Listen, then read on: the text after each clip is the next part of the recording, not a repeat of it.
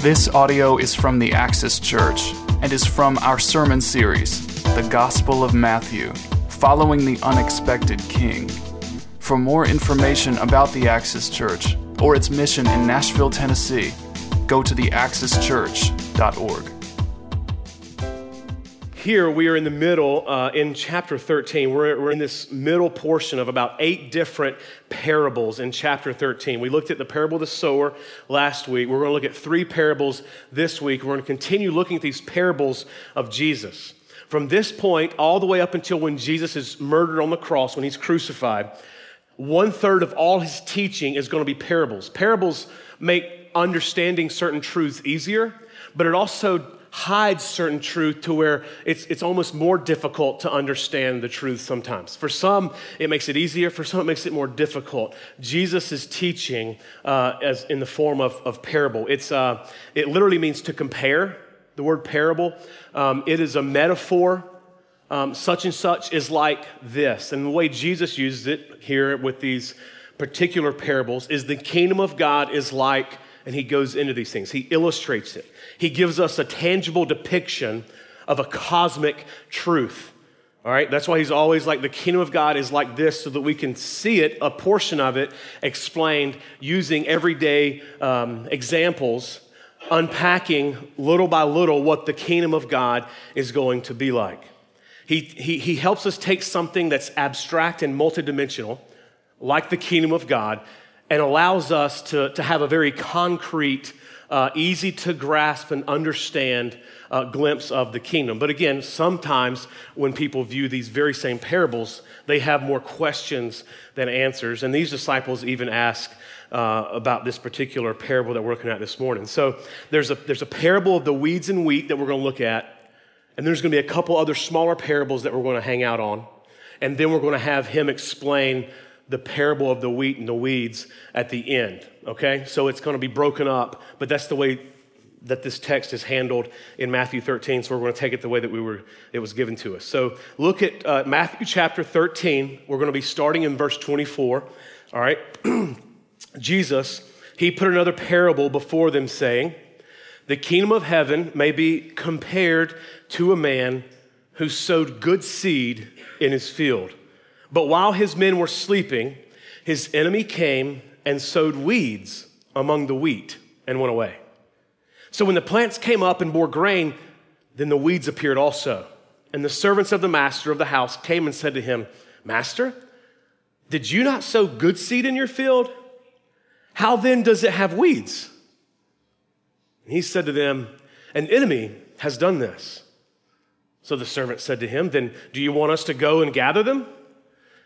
But he said, 'No, lest in gathering the weeds, you root up the wheat along with them.'" If you ever weeded a flower bed or a garden, you know the risk that he's speaking of here.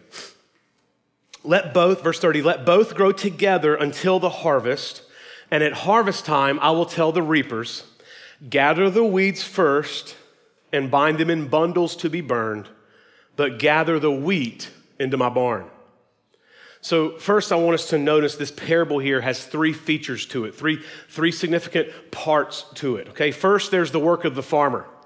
He sows wheat. He sows good seed, and the crop begins to grow. But then the second feature is the work of the enemy.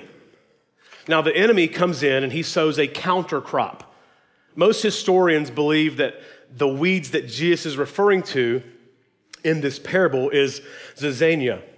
Now, you don't want to plant zizania anywhere near wheat.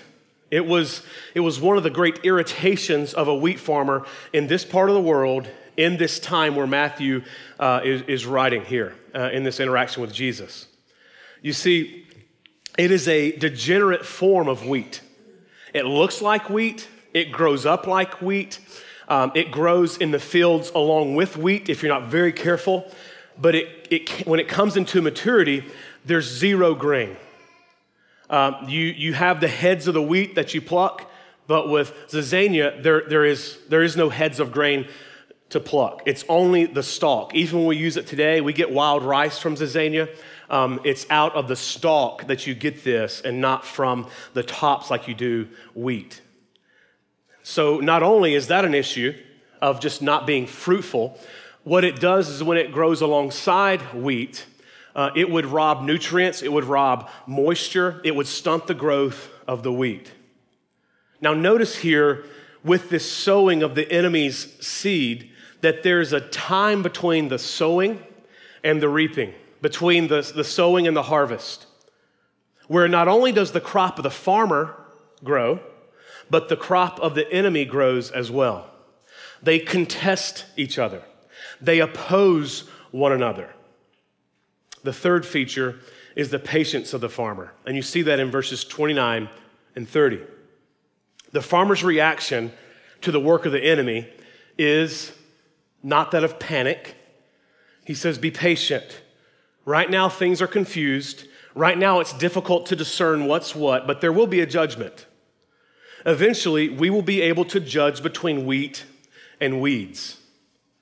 Eventually, the weeds will be taken up and burned, and eventually, the wheat will be brought to me, but right now, be patient. So those are the three features of this first parable.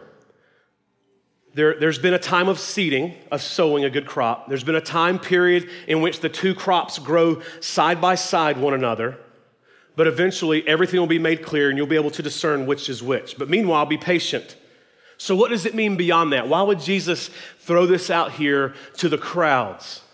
Well, he's going to tell us, but first let's work through two similar, smaller parables, similar in regards to the kingdom. Verse 31, Jesus, he put another parable before them saying, the kingdom of heaven is like a grain of mustard seed that a man took and sowed in his field.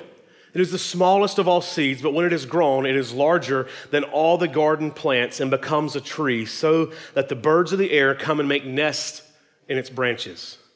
So the kingdom, this is a picture of the kingdom. The kingdom that Jesus is inaugurating is small and insignificant at this time as he's teaching this parable.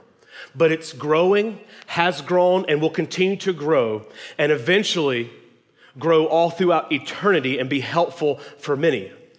From people who are not just of the tribe of Israel, but people who are of every tongue, tribe, people, and nation who trust in Jesus and who believe in him. This is what he's getting at here with this particular parable. There is hope found here in these words of Jesus. Jesus lived perfectly.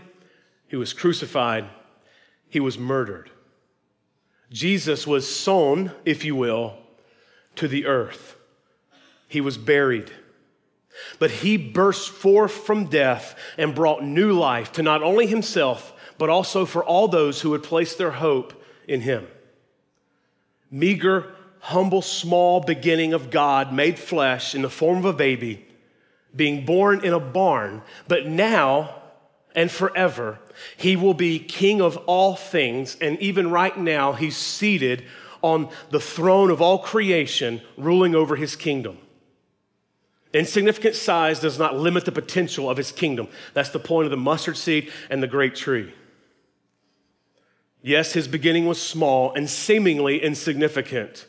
However, his kingdom has grown larger and larger and continues to grow even today as people all over the world hear the bad news of the gospel and the good news of the gospel and respond to him in faith and belief. But his kingdom is much more helpful than providing mere nests for birds. His kingdom provides security, contentment, and comfort. All these things are found in the arms of God forever and ever for those who will place their hope in him. They find these things eternally, epically in him and him alone. So this is that parable explained. Look at verse 33. He told them another parable. The kingdom of heaven is like leaven. This is a form of yeast. It's leaven that a woman took and hid in 3 measures of flour until it was all leavened. The big idea here regarding the kingdom is like, the kingdom cannot be stopped. We cannot mess this up, nor can anyone else. There is hope found here in the words of Jesus. And I find it interesting that Jesus relates both to men and women. He uses the mustard seed and says, the man sows this. Then he references a woman, which rabbis rarely, if ever, did this. But Jesus continually references women all through his ministry and even reveals himself as a resurrected man to a woman first. So he's speaking here of his kingdom, that it's not just going to be made up of this type of person or this type of even sex, but it's going to be of equal value. And so it's beautiful. This is intentional. This isn't just kind of thrown in here. Matthew and Jesus both are speaking of something that was countercultural, but beautiful.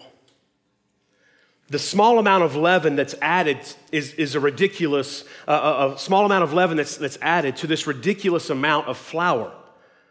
And yet this incredible 39 liters of flour, or 50 pounds of flour, is totally leavened by taking a small portion of leaven to it. The flour doesn't limit the leaven. The leaven affects the flour. This is the point of Jesus giving us this. The leaven alters the flour. The flour doesn't alter the leaven. Jesus and his kingdom comes to the wicked, evil earth, and he alters it. He saves it. He redeems it. He hasn't met his match with what our sin has brought to this earth or to ourselves. He is still stronger, and his grace still goes deeper. And one day, when his kingdom is finally complete, all misery will be removed. All brokenness will be done for. The brokenness and misery will not stop the kingdom of Jesus Christ, the kingdom of God, from progressing forward. This should bring us magnificent hope when we consider the brokenness and misery of our world. Jesus and his kingdom has not met its match. All things distorted will be justified. All sorrow, all hatred, all grief will not even be a memory in the kingdom of God. Imagine with me this kingdom. Imagine a world without poverty, without sickness, without injustice. This is the kingdom of God. Imagine a world without racial strife or loneliness or comparison or preferential treatment. Imagine with me a world without guilt or unhappiness or mental illness or family breakdown. This is the kingdom of God. Imagine a world where all the brokenness, emotional brokenness, social brokenness, racial brokenness, spiritual brokenness, political brokenness, even physical brokenness. Imagine a world where all this brokenness is completely eliminated because all the opposition to God's love and his justice have been appropriately dealt with. This is the kingdom of God that Jesus is inaugurating. Imagine a world like that. Imagine how wonderful that would be. Jesus is bringing it. This is what we get to long for one day, when all these things will be put away forever and always. Nothing can stop that kingdom from progressing. Nothing. Even Jesus, later on in Matthew chapter 16, says that even the gates of hell will not prevail or prevent the kingdom. Nothing will be able to stop his kingdom from being built. Now, usually leaven is a negative comparison when used in Scripture, but here Jesus is using it for the positive. Here Jesus uses leaven for unpacking the positive, hidden, progressive, transforming infusion, much like leaven into flour, the transforming infusion of the kingdom of heaven in this world. The kingdom of heaven is active. The kingdom of heaven is active in this room. The kingdom of heaven is active in Nashville. The kingdom of heaven is active on our earth, in our world today. But it's not always visible to all. You see, the kingdom of God starts first within our hearts. and it begins to transform us. And that transformation leads to mission, leads to seeing it progressively moving forward into other people. So not all the time do we get to witness the physical realities of the kingdom of heaven, but sometimes we can. As we seek the kingdom of God, as we seek to fight the drift, because you don't just arrive at intentionally seeking the kingdom of God in your world today.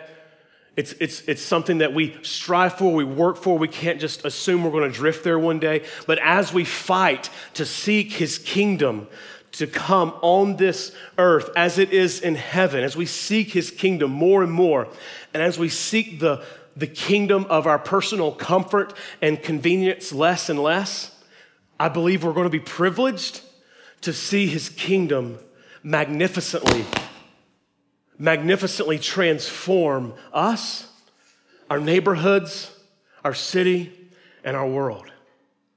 I believe this to be true. The beauty of the gospel is that anyone, the filthiest of all, can be in this kingdom that I just described. Anyone. But the sad news of our sinful hearts is that some will reject Jesus and his invitation into this kingdom and be separated from him and his kingdom. As we're going to unpack here. Look in verse 34. All these things Jesus said to the crowds in parables. Indeed, he said nothing to them without a parable. This was to fulfill what was spoken by the prophet. This is believed to be Isaiah. I will open my mouth in parables. I will utter what has been hidden since the foundation of the world. Then he left the crowds because he was teaching in a boat, addressing a magnificent size of crowd here. And he goes into this house, and his disciples came to him, saying, explain to us the parable of the weeds of the field. And he answered, the one who sows the good seed is the Son of Man, speaking of himself, Jesus. The field is the world. And the good seed is the sons of the kingdom. I love that he doesn't just say people of the kingdom.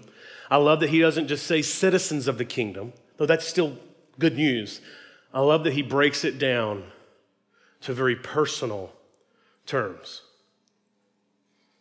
The good seed is the sons of the kingdom. The weeds are the sons of the evil one. And the enemy who sowed them is the devil. Now this cat, he's not a fictional character. He's not limited to cartoon graphics. If Jesus believed in the devil, we should too. He's very real. Satan, the devil, Lucifer. Even in our culture today, it seems childish to admit that we believe in such a character. But Jesus did. And again, we do well to believe as he did. This is our great enemy. The enemy who sowed them is the devil. The harvest is the end of the age, the full consummation, the finishing of the kingdom. And the reapers are angels. Just as the weeds are gathered and burned with fire, so it will be at the end of the age. Now, Jesus here is kind and he's patient to explain everything in great detail.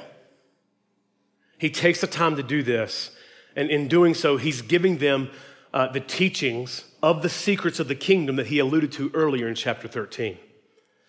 Verse 41. The Son of Man will send his angels, and they will gather out of his kingdom all causes of sin and all lawbreakers, and throw them into the fiery furnace. In that place, there will be weeping and gnashing of teeth. Now, this is a very vivid and real depiction of an actual place. There are lots of theories.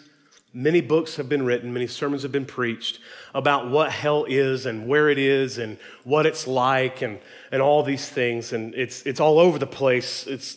The theories are. I'm not going to speculate this morning. But what we do know for sure all throughout Scripture is that hell is a real place, and it's horrible and it's forever.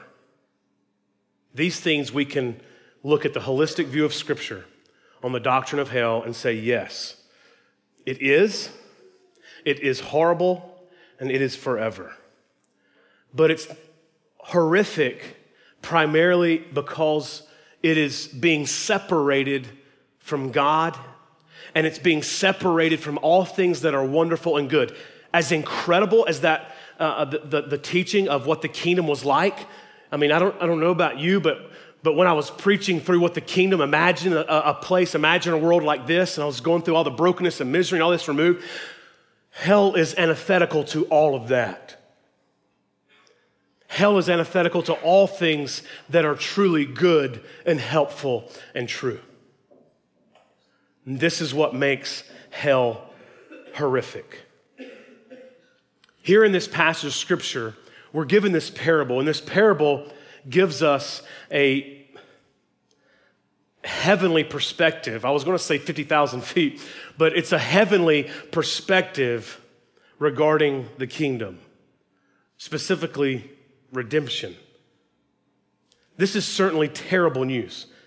When I read this verse, he's going to gather all causes of sin and all lawbreakers and cast them away with weeping and gnashing of teeth. I take my pencil and I write in the margin of my Bible, I'm in trouble.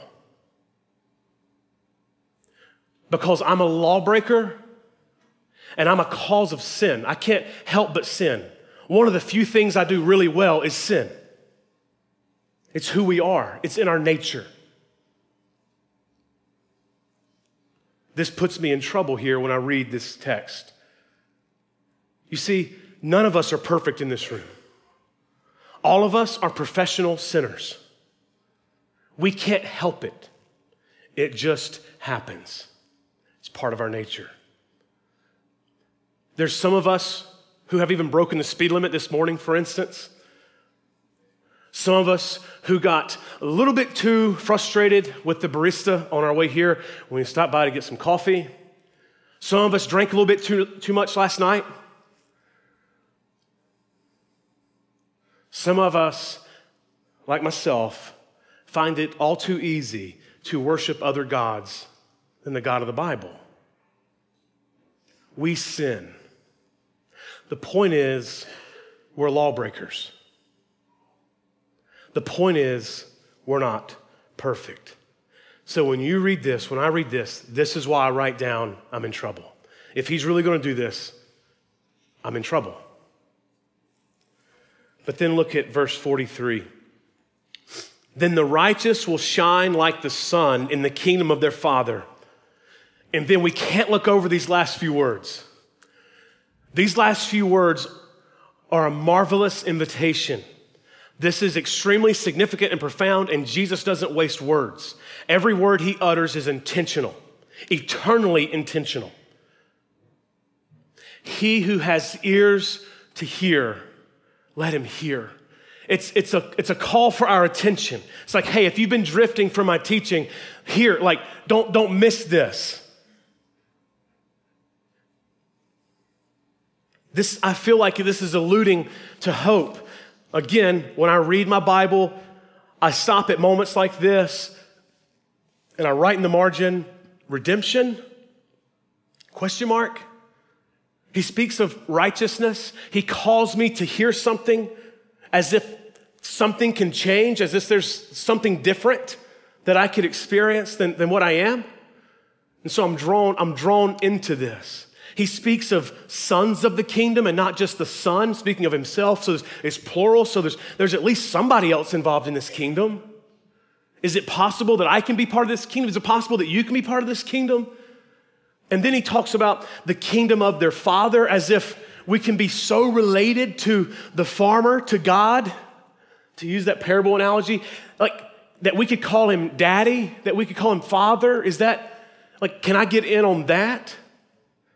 And then the invitation to hear these words and not just gloss over them, but to hear them and understand them when he says, he who has ears, let him hear. Yeah, this passage has a lot of despair in it. And there's despair here in these words of Jesus. But there is a magnificent hope here found in these words of Jesus. What Jesus teaches in this parable, the cosmic truth that he brings down into concrete expression, are essentially two things. There's probably a whole lot more. There's more. But there's two significant things that I want to guide us to. There's two big ideas that I want to guide us to this morning. The first is, in the world today, there are two kingdoms.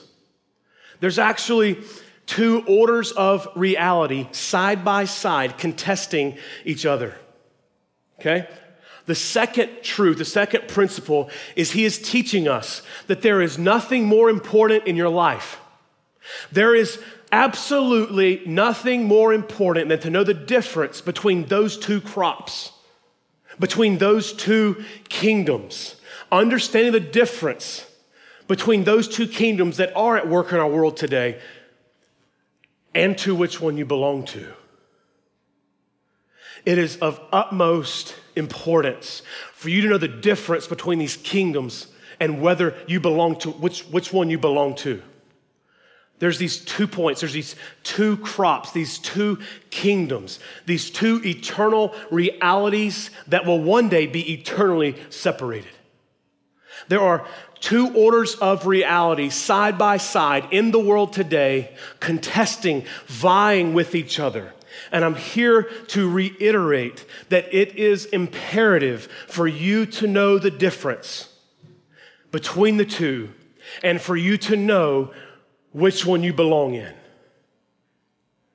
God the farmer, God the Father, to use the language of Jesus here in this parable, is the one and the only one who will declare or determine who we are at the end of all things. He's the one who sifts and chooses and separates. Jesus says it right here. And as I studied this, I wrote in my Bible, which I believe is the appropriate question, is what does the farmer, what does the Father think of me? If he's the one who's going to determine and be the judge of all things, what does he think of me right now? Am I wheat? Am I weeds? Or to take the parable to its theological conclusion, am I righteous or unrighteous? Am I united with Jesus through faith in him? Or am I eternally separated from him through my rejection of him? Am I perfect or am I flawed? There's no in between. There's no sort of this or sort of that. There's wheat and there's weeds. There's saved, there's lost. And knowing that there are zero people who are perfect, there's zero people who are righteous in and of themselves. Literally, knowing that there's no hope for us, for any of us. God sent himself. He sent his one and only Son, Jesus, on a rescue mission. He sent his Son to save us by representing us in his perfect life, which is now ours by faith. His perfect life trumps my flawed life because he lived it for me as my representative. And he dies our death as our sufficient substitute, and he beats death through his resurrection. All this for us, all this working together to atone us of our sin and unite us back into relationship with the good Father. And those who are in Christ are made righteous, or the way I like to say it, they're made good enough. They're good enough now. But those who are not in Christ, but rather who are in themselves, if you will, are unrighteous. They're lacking righteousness. They're lacking everything that is needed. It's not even close. So how will God identify you? How does he identify you today?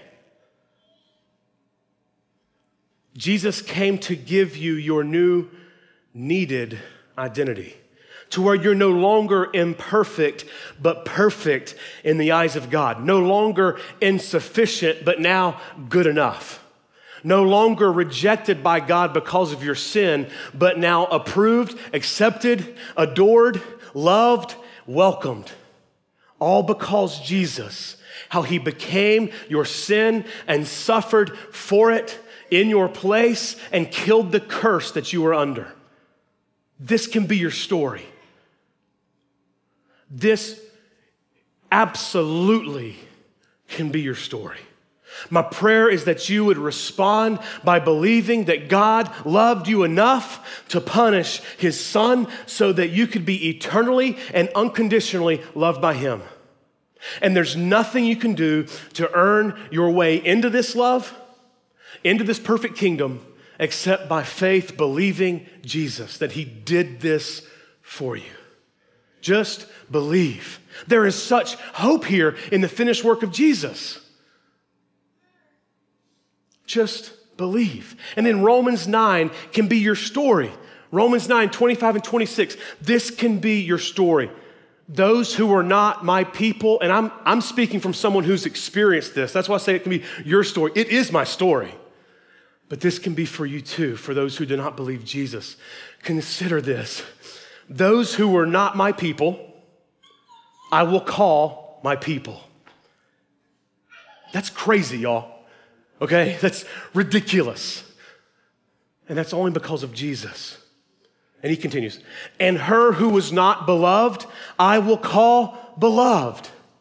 And in the very place where it was said to them, you are not my people, there they will be called sons of the living God. Right there in that place. I love how he said that. In the very place where it was told them, you are not my people. It's in that very place they will be called sons of the living God.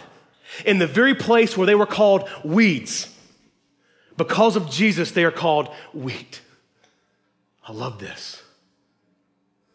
And what I love more than anything else is it's true. Now, Access family, my prayer is that we would fight the drift to forgetting our new identity in this finished work of Jesus Christ. How does he identify you today? How does Jesus identify you today when you sin, when you mess up? We must fight to remember and believe even this morning that there is now, therefore, no condemnation, shame, or guilt for those who are in Christ Jesus. It doesn't belong to us anymore. It belonged on Jesus on the cross. He took care of it. It's not our responsibility to feel shame or condemnation anymore. It's the finished work of Jesus. Jesus came to give your new needed identity. And this new identity doesn't get tainted when you sin. His blood still covers that too. We can't out-sin the new identity that Jesus Christ provided for us. There is no judgment for us because Jesus was judged for us. There's no finger pointing at us because Jesus received all the finger pointing for us. There's no need to match up because Jesus eternally hits the mark consistently, always for us. And my prayer is that we would just believe this. That tomorrow, when we lose it, tonight, when we lose it, before we even leave this room, when we just lose it and we become so infuriated about something, that we would believe it. That we will be drawn not to take on the curse of guilt again, but be set free by retreating to the cross instead of the closet of shame, running to the cross and experiencing that forgiveness that's there. My prayer is that we'll believe that heaven is real and that we'll long for that place. And we won't leave it up for everyone over 80 to long for heaven, but that we'll be the young ones in the room who can't wait for heaven. It'll happen. When we get older, it'll happen. But it would be awesome if we could happen in here as 20-year-olds, 30-year-olds, 40-year-olds, longing for heaven. And my prayer is that we'll believe in hell too. That every day we'll be living in light of those two realities. That regardless of how old we are in this room, in 100 years, there's two places where everyone in this room will be. And that we'll live in light of that epic, eternal reality. My prayer is that we'll grow in our belief of the completed, finished work of Jesus, and that we will rid ourselves of our silence and apathy, and that we will, each one of us, preach the goodness of God and pray for an ever-increasing burden for those who are dying and going to hell. And if you don't care and if you don't believe, ask God to help you believe in these things. And ask for a burden to care.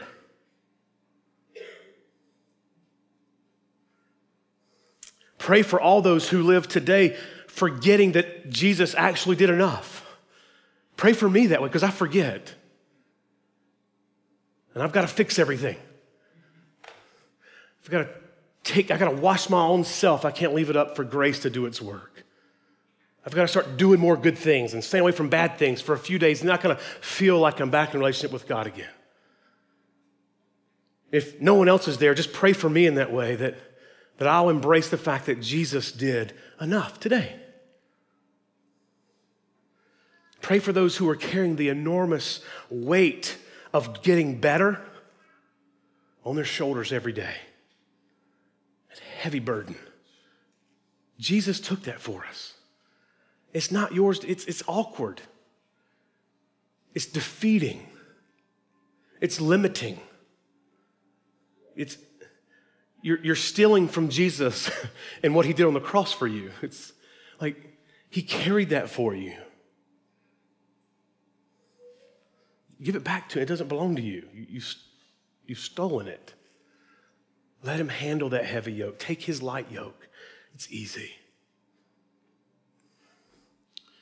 My prayer, church, is that we will see our cities, neighborhoods, Nashville, with the eyes of God, and that we would proclaim his excellencies in our neighborhoods and in our city, and proclaim the world's insufficiencies until every person has heard in all of creation and responded to him, the real Jesus.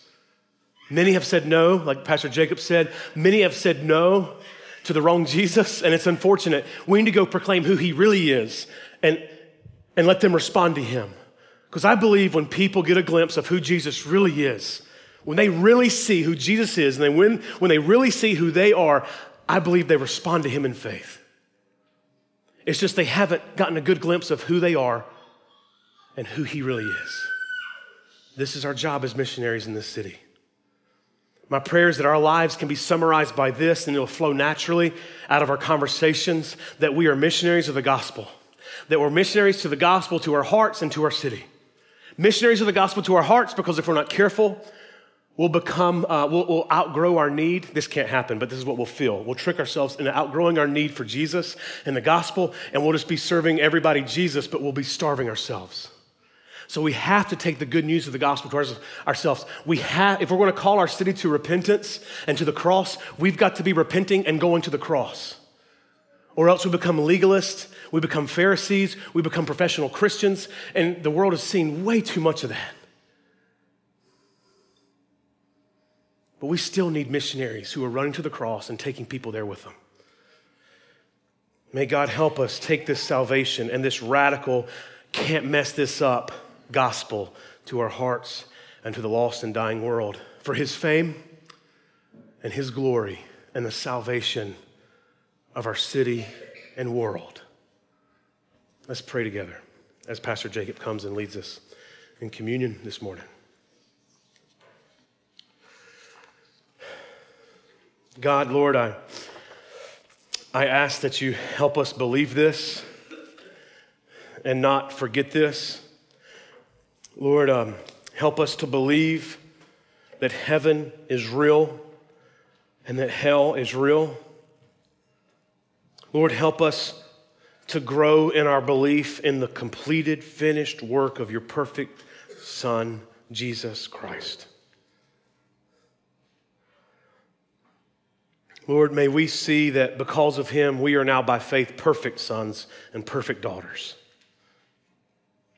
Lord, would you please make us faithful missionaries, both to our hearts, our first mission field, and to our city. Lord, grant to us your eyes to see ourselves, and give us your eyes to see our city.